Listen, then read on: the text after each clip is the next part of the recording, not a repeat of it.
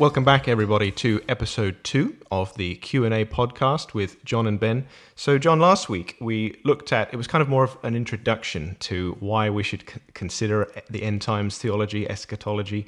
I think we arrived at the hopeful conclusion that Jesus is coming back. I think everyone agrees on that. And what's important is to be ready for that and tell others that he's coming back.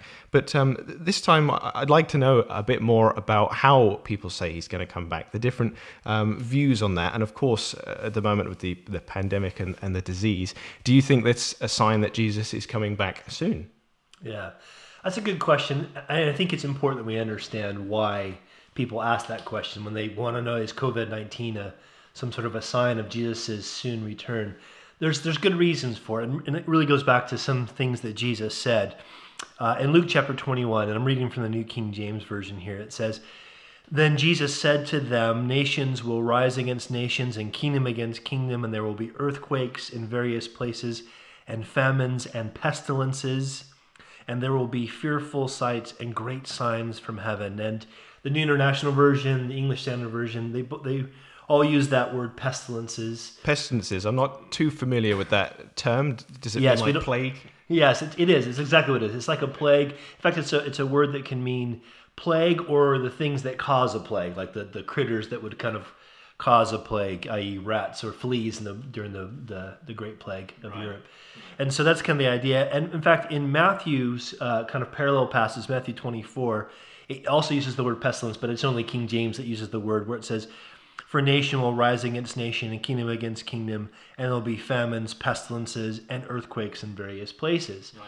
The reason people see, is this connected to the end times, is the context in which Jesus is speaking this stuff. Yes, that sounds pretty clear. The end times are associated with some kind of disease. Is that what we're seeing now? Is that COVID? Well, and that's kind of, to understand the context, we have to know that Jesus is talking at a time when he has told the disciples the temple is going to be destroyed. It's the center of their worship. It's where they thought the Messiah would kind of reign from Jerusalem, so the temple is going to be destroyed. What does that mean?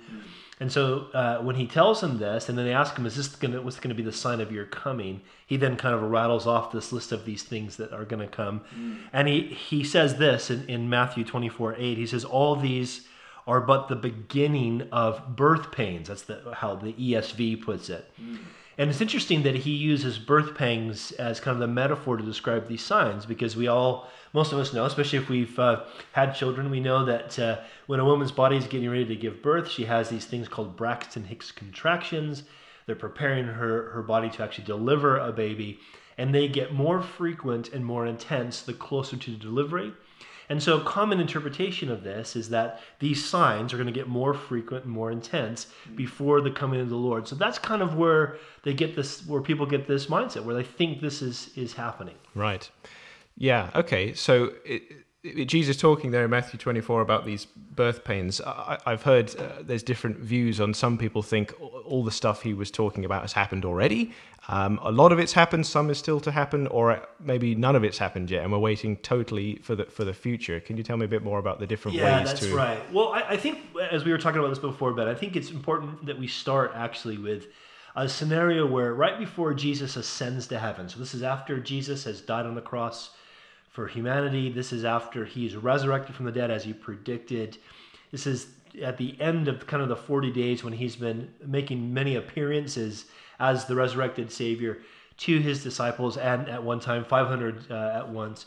At the end, right before he ascends, he's given some instructions to his disciples in Acts chapter 1. So why don't you go ahead and read Acts chapter 1, verses 6 to 8. Sure. So that says, "Therefore, when the disciples had come together, they asked Jesus, saying, 'Lord, will you at this time restore the kingdom to Israel?' And he said to them, 'It is not for you to know the times or seasons which the Father has put in his own authority. But you shall receive power when the Holy Spirit has come upon you, and you shall be witnesses to me in Jerusalem and in all Judea and Samaria and to the ends of the earth.'" So, John, just from reading that, I already see the disciples asking, will you at this time restore the kingdom? So they were clearly pretty keen on it happening soon, or were expecting it soon. Absolutely. And that's actually what's going on here. There's kind of what's going on is they're expecting, even after Jesus has taught them what he's taught them, that we just kind of referred to in Luke 21 and in Matthew 24. Even though now Christ has been crucified and resurrected as they were kind of not clued up to until it happened, even after all that, even after being taught by the resurrected Christ for 40 days, basically, they're still thinking this is the time. This is when Israel, the kingdom is going to be restored to Israel.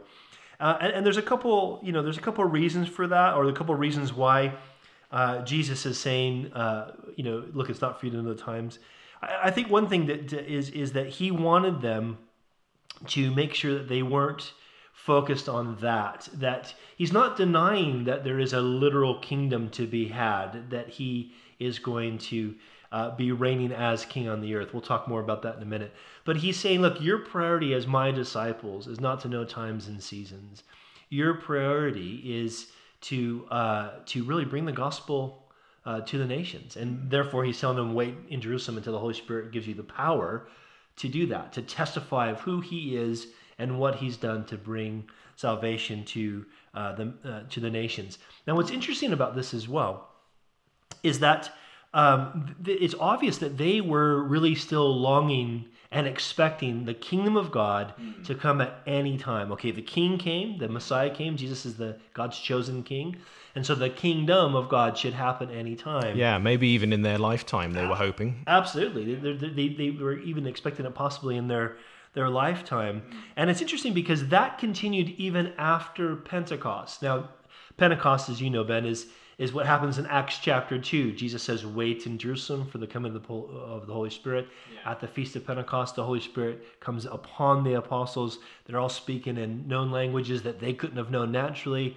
Those who spoke those languages that were there for the feast are hearing the praises of God in their own language. It's a supernatural sign that God is indeed doing this work to restore people back to himself through the gospel. So they preach the gospel. They call the Israelites there who hear this to repentance and faith, and 3,000 men are converted in one day.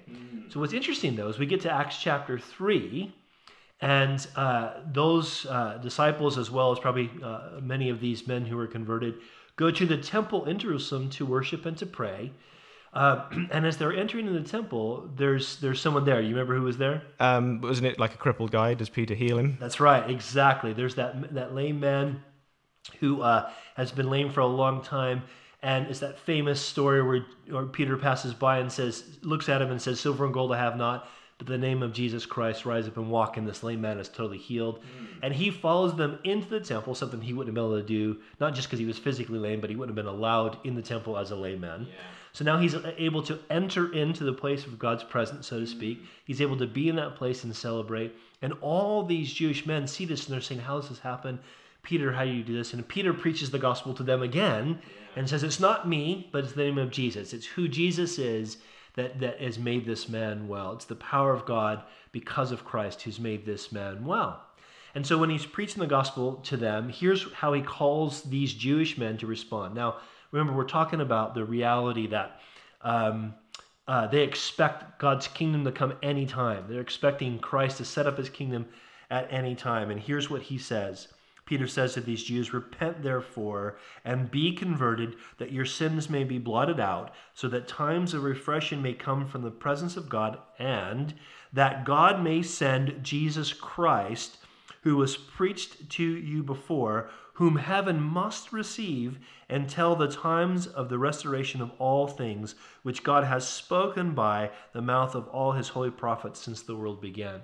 So Peter, after Pentecost, is expecting a literal kingdom on earth, the restoration of all things, and in a sense kind of saying, if you Jews would just receive Christ, if you guys would realize that we're right, he is the Messiah, and get on board, we'd see the restoration of everything else and the Lord return. So there is this kind of expectation and longing that they have for the Messiah, which is really important. Yes.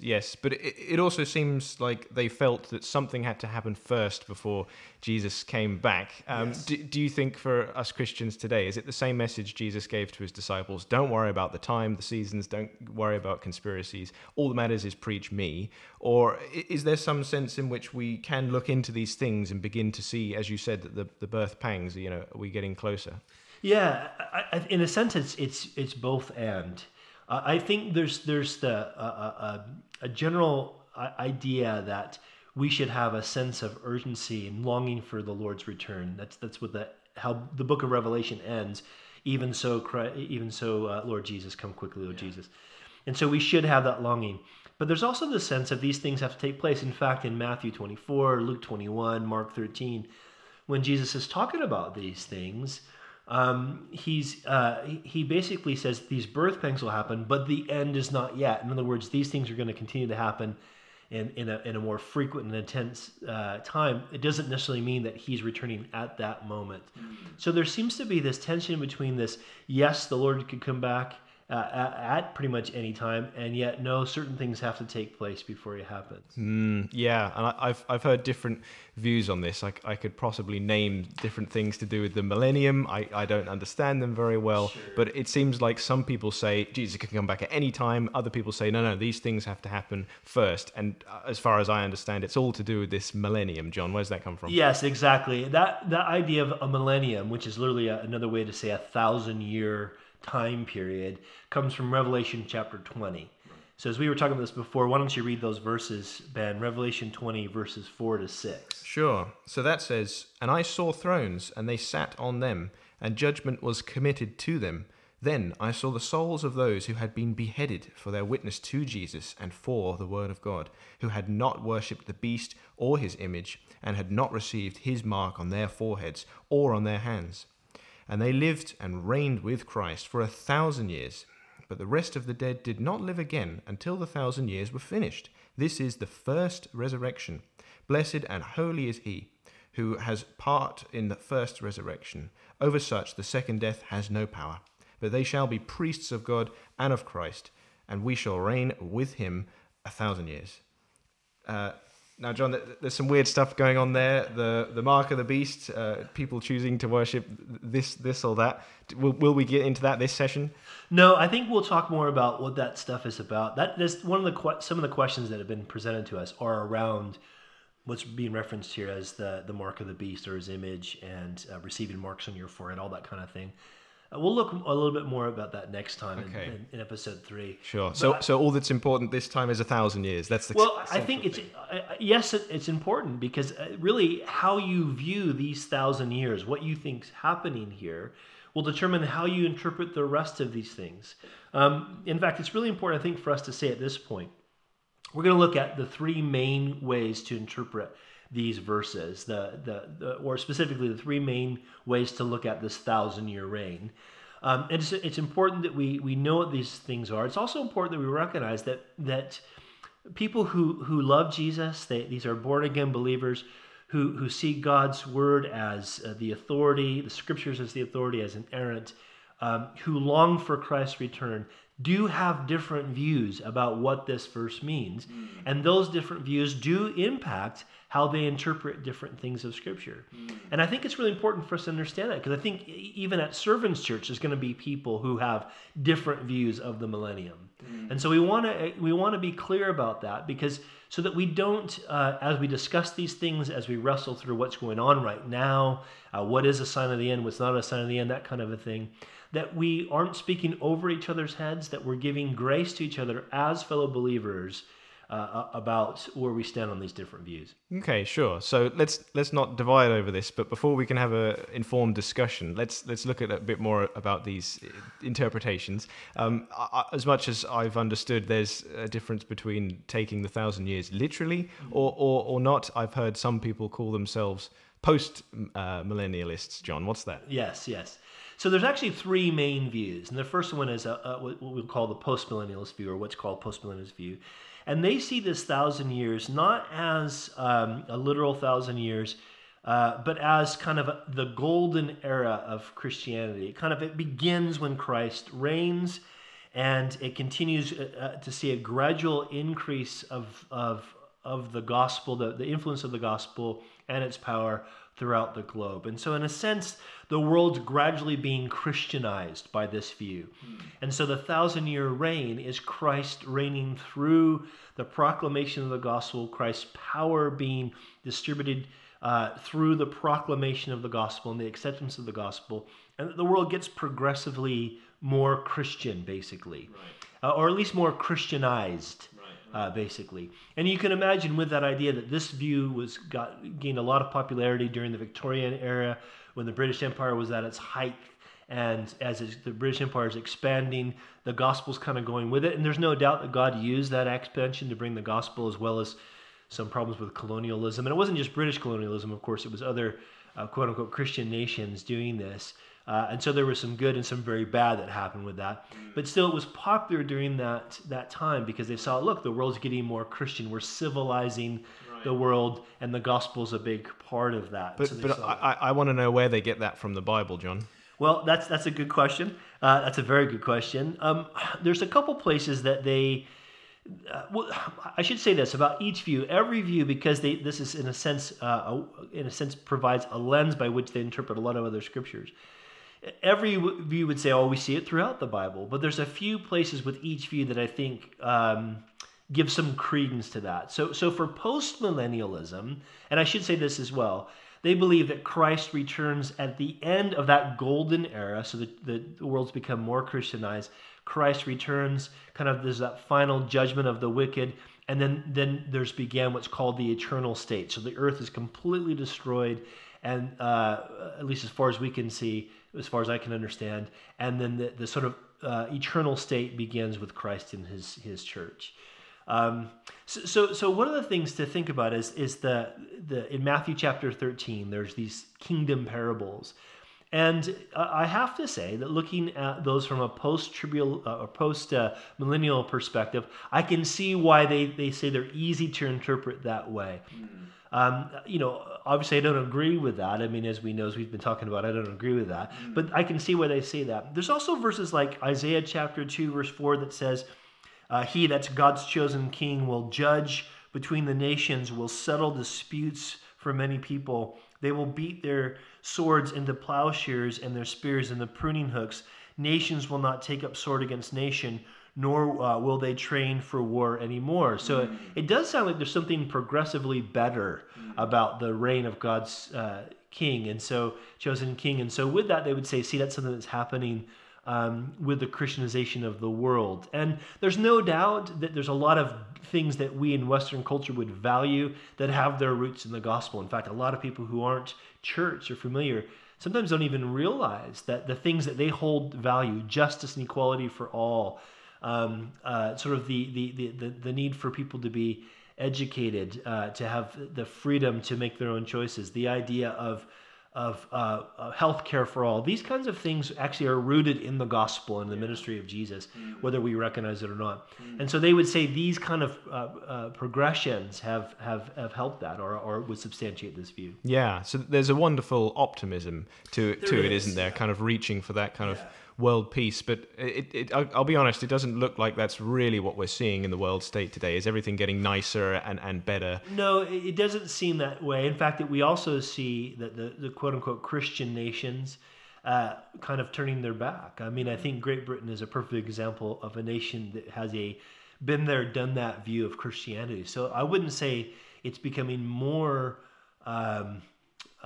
sympathetic to the gospel. It's become, in a sense, more dismissive or even sometimes hostile to the gospel. So I'm not sure this actually fits with what we see happening in the world.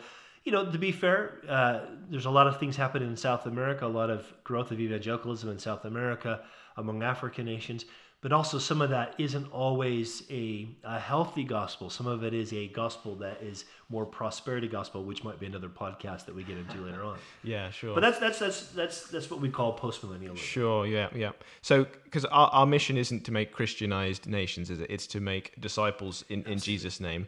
But we're not writing off this view totally, are we? Is there some respectable, proponents to this? Absolutely. In fact, what I want to do with each of these views is kind of share a couple individuals or theologians that have personally impacted me in a positive way that hold each view, because it's important that we recognize people can hold this view even if I strongly disagree with it, and still be fruitful. A real famous theologian is a guy named R.C. Sproul. I think he went home to be with the Lord last year, but R.C. Sproul's written some amazingly good books. In fact, a book he wrote on apologetics when I was in Bible college, I read, and it really helped solidify my faith. It was a really big had a big impact on me. There's another gentleman by the name of Ian Murray who kind of started the Banner of Truth publishing company. Yeah. Banner of Truth produces some great books, many of which that also bless me. So then again, godly people who love Jesus. Yeah, I've heard of some of these guys. Yeah, Yeah, they've done that. So those are a couple guys that have impacted me personally. Lots more people believe this view. It's probably more of a minority view than a majority view, but still, there are some godly people who believe this. Right. Okay, John. Well, thinking then about the next view, I've heard of amillennialism. I think that's quite a popular view here in Britain. Why do you think it's so popular, and how does that differentiate from the other views? Sure. It is a very popular view, especially among more Reformed churches. So if people don't know what we mean by that, I think most people at Servants would know what I mean by Reformed, but churches that really are influenced by the theology that came out of the Reformation, and that would include myself. Things like views like we believe that the gospel is that we're saved by grace alone, God's grace alone, through faith alone, not by our works, and in Christ alone. That faith is in Christ alone. Also views that really God's saving us for His glory. God can't give us anything greater than Himself. That's one of the things that we mean by for His glory alone. And then, of course, the final authority for all truth is the Scripture alone. And so those who hold those views, especially I'd say in Europe, those who hold those views would be strongly amillennialists. Most Catholics would be amillennialists or amillennialists. In fact, a lot of those who would hold this view don't really like the term amillennialist. They would say more realized millennialists. Because they too see that we are now in the millennial period, like the post-millennialists. But what they see is things not necessarily always getting better or the whole world being Christianized, but definitely the gospel going throughout the world. And so they kind of teach this as a symbolic of the church age, sort of from the time of Christ's ascension to the time of Christ's return, or really from the time of Christ's resurrection. Most of them would see this. And it's going to continue until He comes back. They see it's spiritual in nature, so they in the same as the postmillennialists, but they do believe in a literal return of Jesus Christ, judging, making a final judgment at the end. In fact, some amillennialists see kind of a lot of the sort of things in Revelation about judgment as kind of symbolic, but also as having a kind of, especially the stuff about Gog and Magog at the end, having a kind of final literal fulfillment where Jesus comes back and brings that final judgment. And that at that time, He returns to the earth and reigns physically on this earth in a permanent sense, or on a new earth on a permanent sense. Yeah. And so they see that. Interesting too, in Revelation chapter 20, if you read a couple of verses before, it talks about how Satan is bound during this 1,000 years. And so a lot of people, especially people from my background and from my tribe, would say, well, that kind of seems obvious that Satan isn't bound. I mean, anyone who's been a Christian would say, I don't feel like Satan's bound. Yeah, we still live in the presence of sin, don't we? We're in a fallen world. Yeah. Can the amillennialists really say that Jesus is completely reigning and there's nothing else to be fulfilled? Absolutely. So I would say they have a valid answer for this, though it's not an answer I agree with. And their valid answer really comes from Matthew chapter 12, what Jesus said, where Jesus says, but if it is by the Spirit of God that I drive out demons, then the kingdom of God has come upon you. And in other words, we're in that spiritual time of the kingdom. Or again, he says, how can anyone enter a strong man's house and carry off his possessions unless he first ties up the strong man? Then he can plunder the house. So they would see this as Satan's been bound, not completely, but he's in a sense been chained, and so that the gospel can go out to the nations. So this is kind of where they come from. I think that's a valid way to look at this, and there's some other things, the way they explain other things that bring some validity to this. The reason I don't hold to amillennialism is twofold. One we'll talk about in a minute, but partly is even with this binding of Satan, I think they kind of want to say that Satan can't keep the gospel from going to the nations. And yet, Paul seems to say pretty clearly to the Corinthians that the God of this age blinds the eyes of the unbelieving. And so it seems like, well, he's still kind of busy keeping people deceived. Sure. So I'm not too sure if that's really the clearest way to look at Revelation 20. Right, But again, really good guys believe this. In fact, really the way this came about was a 4th century theologian named Augustine. And Augustine started to popularize a way to interpret Scripture that included something that we call allegory. So he saw that these things were symbolic, therefore they should be interpreted allegorically. There's some merit to that. I personally think he took that too far, and amillennialism sort of came into power. I also think one of the reasons that view probably got popular was, of course, it's the time when Constantine, the Emperor of Rome, is converted, at least supposedly. And you can't have a view that says the world's going to be ruled by an evil power and Christ is going to knock him out when the world is then ruled by the power. There's like a political pressure there on the Christians. I think potentially at least that was there. But lots of people believe this. Most of the reformers actually believed in amillennialism or amillennialism or realized millennialism, whatever you want to call it. But some modern guys, a lot of modern guys too. Again, one of my, an author that wrote, author named J.I. Packer, wrote a great book called Knowing God. I recommend that book to everybody. It's a really great book. He was an amillennialist as well as many others. So again, even if I don't agree with this view, we can learn some great stuff from amillennialists, or realized millennialists, whatever they'd like to be called. My lecturers at my union theology all the time recommend we go and reference J.I. Packer. Yeah, exactly. Yeah, exactly. It's the feeling to take Scripture less as a literal interpretation, but see much more of it as symbolism and signs and images, and not to tie it down to kind of future realities. And of course, as there is in all these views, within each view, there's variances of interpretations and applications, and so we have to be gracious with people. Right. So, John, I've heard you knock down the first two lenses we've discovered. Yeah. So, what are you then? Yeah. So, I would be what's called a premillennialist, and what that means is basically we believe that Jesus is going to literally return before this millennial age, before this 1,000-year reign. All premillennialists believe that Christ returns before the 1,000-year reign. Some see it as a literal 1,000 years. Some see it as just symbolic, as reigning on this earth for a long time. This was the most highly held view for the first several centuries of the church. Almost all the church fathers believe this, which to me gives it some serious weight. There's history on its side. There's got some, I think so. And also it really kind of only began to die out kind of after the time of Augustine, and when the Catholic Church, what we now view as the Catholic Church, was being formed. Okay. It's only then that it kind of began to fade away. So I personally still kind of hold to this view. I think if you read Revelation 19 and 20 together as a natural flow, it really makes sense that Christ returns in Revelation chapter 19, that he reigns in chapter 20. In fact, I'll just read a couple of verses. Actually, why don't you read those verses, Ben? Why don't you read Revelation 19, 11 to 16?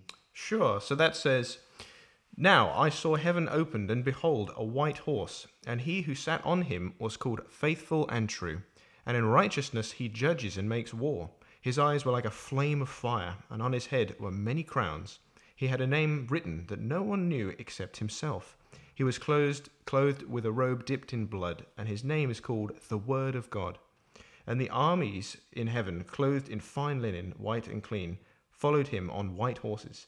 Now out of his mouth goes a sharp sword, that with it he should strike the nations, and he himself will rule them with a rod of iron. He himself treads the winepress of the fierceness and wrath of Almighty God. And he has on his robe and on his thigh a name written, King of Kings and Lord of Lords."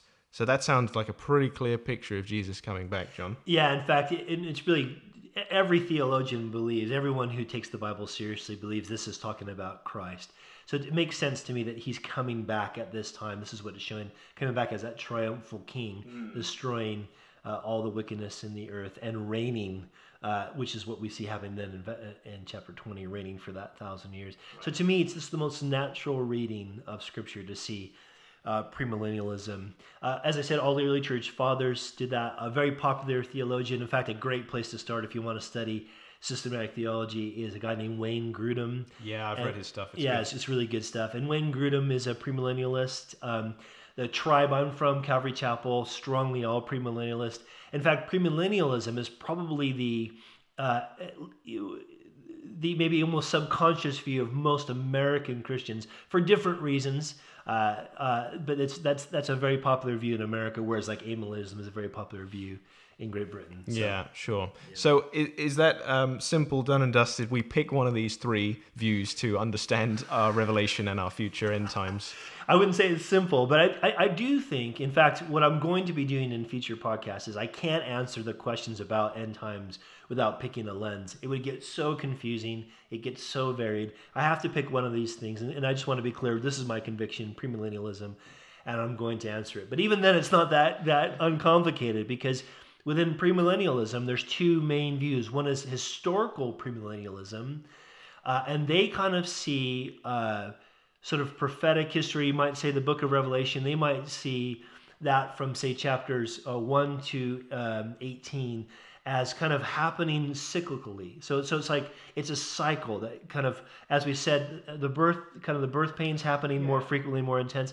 That these things kind of unpack that and understand how these things are going to get more intense toward the end before Jesus comes back. So they see it as kind of layer upon layer, cycle upon cycle. Right. Whereas there's the view that I was sort of discipled in, and that's quite popular in the States, is dispensational premillennialism, which is a very new view. It's only a couple hundred years old, kind of established with John Darby, who was the one of the founders or the first prominent leaders of the Brethren movement. Right. That influenced almost all the Pentecostal movements. Calvary Chapel kind of came out of the Pentecostal movement, So most charismatic Pentecostals that were movements that were influenced in the last 2 centuries would hold to a premillennial and even probably a dispensational leaning view. And so that sees not so much of a cyclical view as much as they would see it more of a linear, kind of like a stopwatch. If you are kind of timing someone with a stopwatch, you can kind of press a lap and the stopwatch keeps moving, time keeps moving forward. But sort of a new thing has happened, another thing's happened. So they see it a little bit more like that. I'm oversimplifying all these views. Sure, yeah. But that's kind of a general way to say it. So yeah. So I get the historical side, that kind of history repeats itself. The dispensationalism, it sounds like you're saying that comes from different kind of discrete, separate ages, almost different dispensings. Yeah, and one of the things there's a couple of things that make dispensationalist premillennialism distinct from historical premillennialism.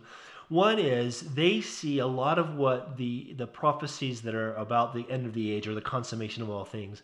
They see those things sort of centered on the nation of Israel. So now, historical premillennialists, many of them believe God still has a plan for ethnic Israel. Not all, but many.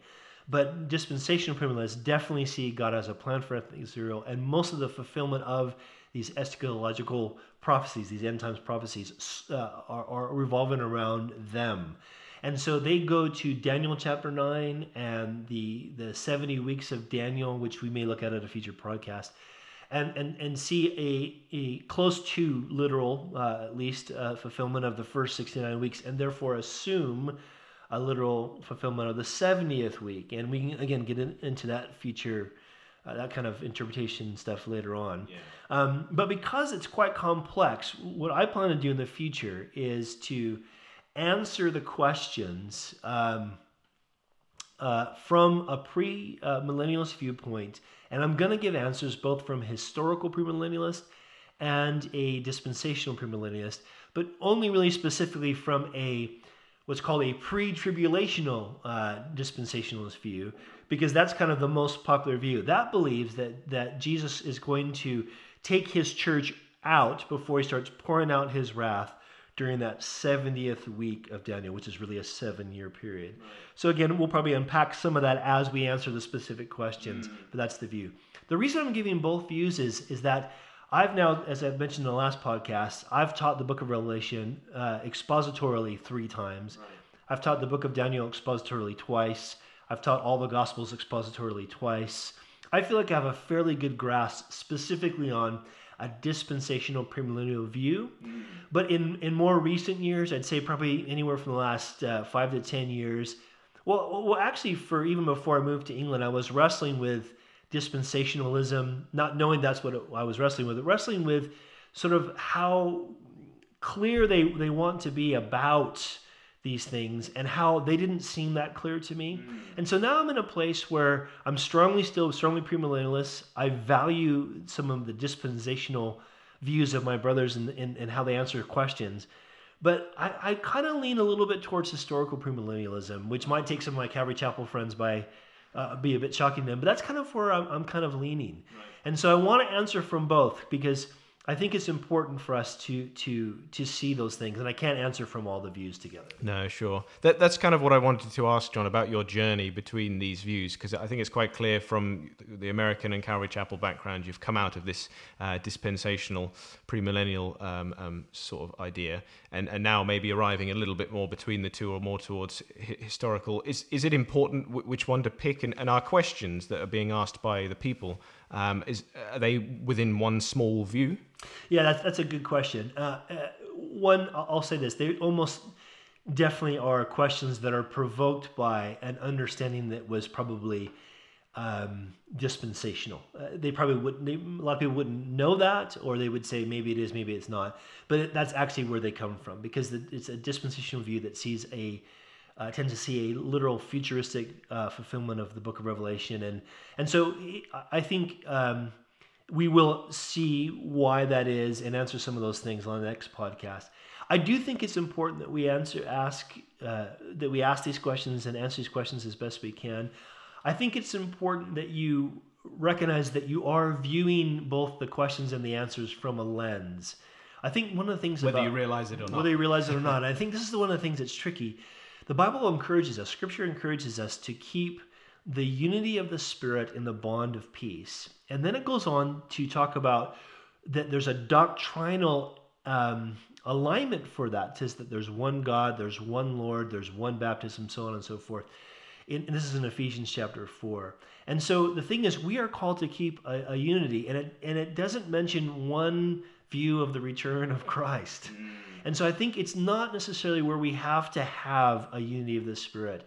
But we do have to pick a lens if we're going to interpret Scripture. If we see interpreting Scripture is important, and we should, we have to have a view. But I think really kind of wrap this up for this episode up. I think it's important for us to see what's most important is that we know that there are things that all the views agree on. Primarily, I think it's important all views agree that Jesus is going to return, and he does bring God's judgment to this earth, righteousness to this earth, and that should sober us. That should... For those of us who know Jesus, we should be excited about that. Not that we want people to die or be judged, but excited that God's going to bring justice. He's promised to bring justice. One of the things that people balk against Christianity is, of course, that why is a God that's so good allow so much injustice? Well, he doesn't. He's dealt with it by entering in and dying for us, we've mentioned before, but also he's going to come back. Jesus is going to come back and judge all justice. In fact, Ben, why don't you read Revelation chapter 6, verses 15 and 16? Oh, sure.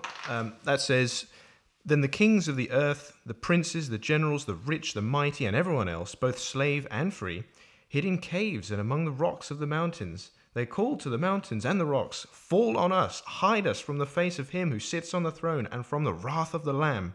For the great day of their wrath has come, and who can withstand it?'" That sounds kind of terrifying. It's incredibly terrifying. In fact, and I just want to kind of maybe close with this. It seems counterintuitive to hear this term, the wrath of the Lamb. But it's important for us to recognize that the same God, the Son, who took on human flesh and came as the Lamb of God to take away the sins of the world, is going to return to judge the sins of the world. And the only way we escape that wrath to come is to put our faith in Jesus. Yeah. So I want to go back really to Acts, the book of Acts. And I want to exhort anyone who may listen to this that's not yet a believer in Jesus. If you're afraid of the Lord's coming, you have to ask yourself, do I really believe he died for my sins? Yeah.